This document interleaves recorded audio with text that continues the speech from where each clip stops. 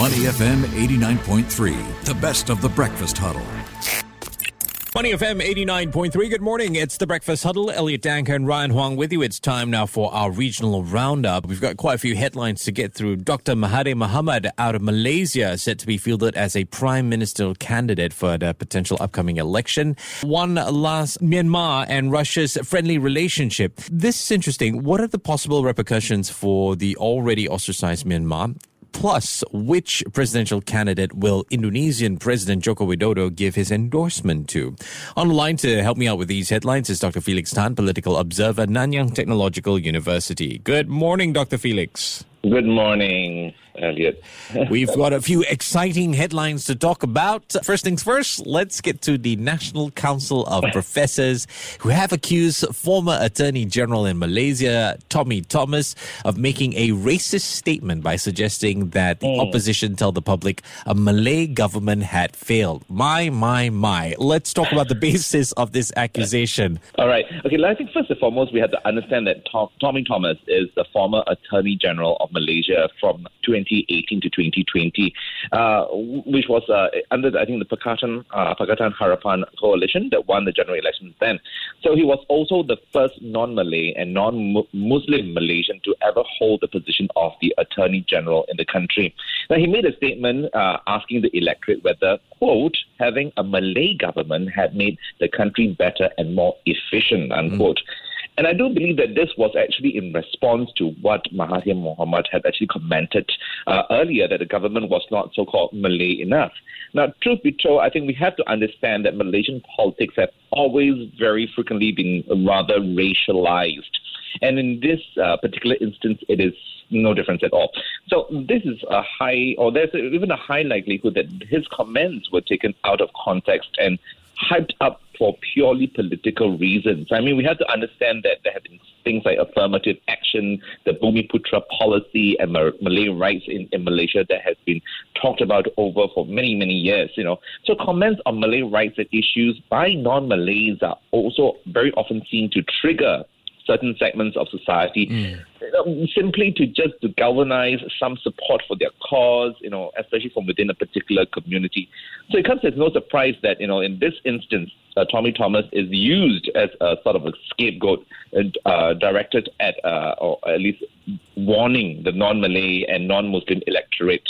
So I think, you know, he is an easy target for certain groups of people in the country, usually politicians, to really politicize an issue and make it, blow it out of, you know, bring it out to more, you know, just make it big, you know. Yeah. I mean, doesn't help that when you look at Malaysian elections, obviously the idea of religion comes into play. That is something they use in their campaigns. Plus, you also have the former PM Najib Razak. He's got a suit against him, so he's kind of in the limelight right now. Exactly. Yes, I think, but that's because, you know, he was the preceding, he was an Attorney General at that point of the case. Yes. Yeah. Okay, Dr. Mahathir Mohamad, still around, set to be fielded as a prime ministerial candidate for one last time. Sounds like a Fast and Furious movie, right? Representing the Gerakan Tanah Air. Your reaction to this piece of news, you think he still has that charm with voters? You know, I just guess some non-Nigerians just refuse to give up power. But I think more notably, also, we have to understand that Mahathir Mohamad is still the MP for the seat of Langkawi. Yeah. So there's really no reason for him to give up at this point in time, or at least just yet. So there's no huge surprises that he intends to run for election just one last time to, you know, all the way. But, you know, that will be quite difficult at this point in time. I do not believe that there is a possibility of him actually becoming the prime minister again for two reasons. I think, firstly, his age. And at 97, that would be quite a huge challenge, you know, to take on such a heavy role. Although he's a very experienced prime minister, of course. Yeah. But it's still, given his age, you know, it will be tough for him. Secondly, while he is still relatively popular in some segment of society, you know, his cult of personality or that sort has sort of waned over the last few years, especially amongst the younger generation of Malaysians. So I think, all these are going to be huge challenges for him to hold on to that sort of position that if he wants to be Prime Minister. Yeah, campaign plus the sort of narrative is also not as strong as the previous one, being that fight against corruption, right? Exactly, yes. Yeah. What are your thoughts about the potential for the election to be held between October and December this year? I mean, UMNO seems to be confident that it'll happen sometime within this couple of months. Yeah, I think it seems very likely that the general election in Malaysia will be held in October. I mean, the budget has been pushed forward to the 7th of October, so it's much earlier than one expected to be. And this budget is for 2023. So I think everyone, or at least the political game, is heating up in Malaysia, and a lot of whether it's UMNO or whether it's PAS or DAP, they are all gearing up for a potential elections in October. Although some have said that they will not, hold a state election if it's during the monsoon season. But all these seems probable and high probability. I think Malaysians are really gearing up this time round. Dr. Felix, let's move on to talk about Russian President Vladimir Putin became the second leader to formally meet the Myanmar junta chief, Min Aung Hlaing, that is, since the latter staged a military coup more than a year ago. Okay, it's a bit touchy. I'll try my best to navigate this the best I can, right? Myanmar has been a topic in ASEAN. No one's exactly helping Myanmar. So is this a repercussion of that scenario? Or, okay, you don't want to be my friend, I go and find another friend? Actually, you're very right to say that. Myanmar is facing a problem with political legitimacy. And at this point in time, Myanmar military junta and its leadership under Min Aung Hlaing is very desperate for any form of that sort of validation, that sort of political legitimacy. And China, for example, had been seemingly rather coy about its relationship, promising neither to recognize nor deny the military regime. But Russia, on the other hand, has unabashedly voiced their strong support for the junta. So this bodes very well for the regime at this point in time. And any form of recognition, it will be great for the military junta, whoever is showing that support. So we have to understand that, having Russia recognizing Myanmar, especially the military leader and the government itself, it's good for Min Aung Hlaing. And, given that ASEAN is not on its side and the rest of the world is against it, so he is desperate, and this is one clear example of that. Actually, I know we're supposed to talk about regional headlines, but Dr. Felix, your thought on Russia, I mean, is it a case of don't count them out yet? Because there are a couple of interesting plays here, right? So you have this potential relationship with Myanmar. Last week we talked about how Indonesia could be buying oil from Russia because they're desperate as well. And even in the US, there's been talk this morning about how some treasury officials are saying that Vladimir Putin, the Russian president, could use cryptocurrencies to evade US sanctions. So, I mean, pay attention to them. What are your thoughts? Yeah, I think, we cannot negate the influence of Russia despite the war is still ongoing, between Ukraine and Russia. But I think there are a whole lot of issues that will surface eventually. And I think we can't discount that Russia still has that sort of influence, not only in this region, but also in Europe. I mean, they are very dependent on oil and gas from Russia.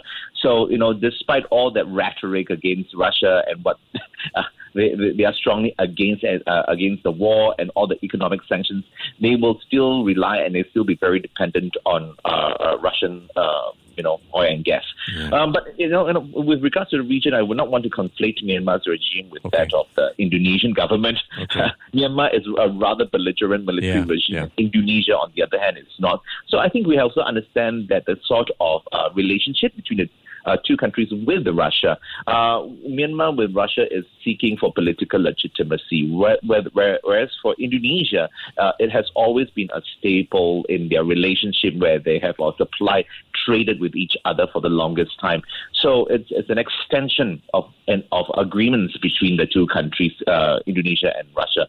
Whereas for Myanmar, it's purely transactional. I appreciate that. Yeah, it is true. A very good point of clarification. Just two more issues. One is freelance television presenter, I hope I don't murder this name, Hit Kiet Kin, if I'm pronouncing that right. So this person used to work for BBC's charity branch, been sentenced to 3 years hard labor in Myanmar. She was arrested last year. What is the backstory here? What was she convicted for? So Kiet Kin has been convicted of incitement and illegal association for her reporting work. And also we have to understand that in 2016 to 2020, she presented a Burmese language program called Kansa Chi for the BBC Media Action.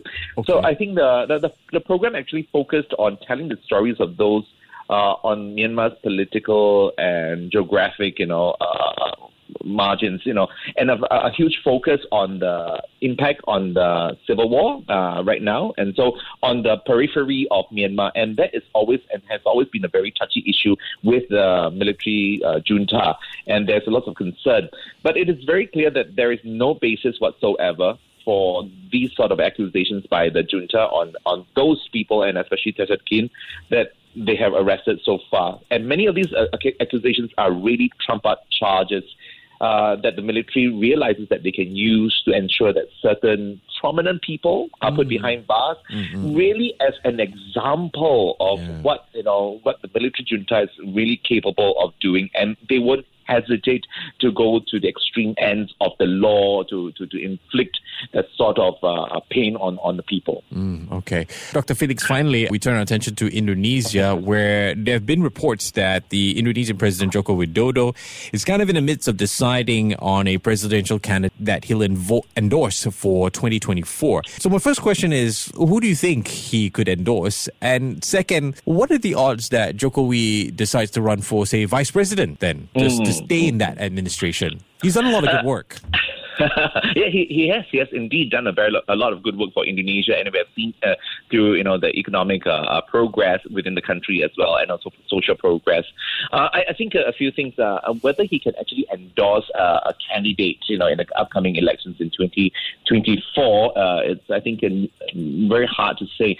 I think we have to understand that the kingmaker is not really Jokowi, but really in this particular instance, it would be his political party, which is PDIP. Okay. And the chairman is Megawati Sukarno Putri. So, it is quite difficult to say at this point in time. But, I mean, there are, connections on the political field that he might be looking at his son, Gibran Raka Buming Raka, who is also the mayor of Solo, and also his son-in-law, Muhammad Bobby Afif Nasution, who is the mayor of Medan. So, there could be some connection somewhere, that he might want to ensure that the interest continues and that his legacy continues in that particular instance, yes. Should be quite interesting to watch. Dr. Felix Tan, political observer for Nanyang Technological University, on the line with me. Dr. Felix, I appreciate your time as always. Take care and have a good day. All right, thank you. To listen to more great interviews, download our podcasts at moneyfm893.sg or download our audio app. That's AWEDIO. Available on Google Play or the App Store.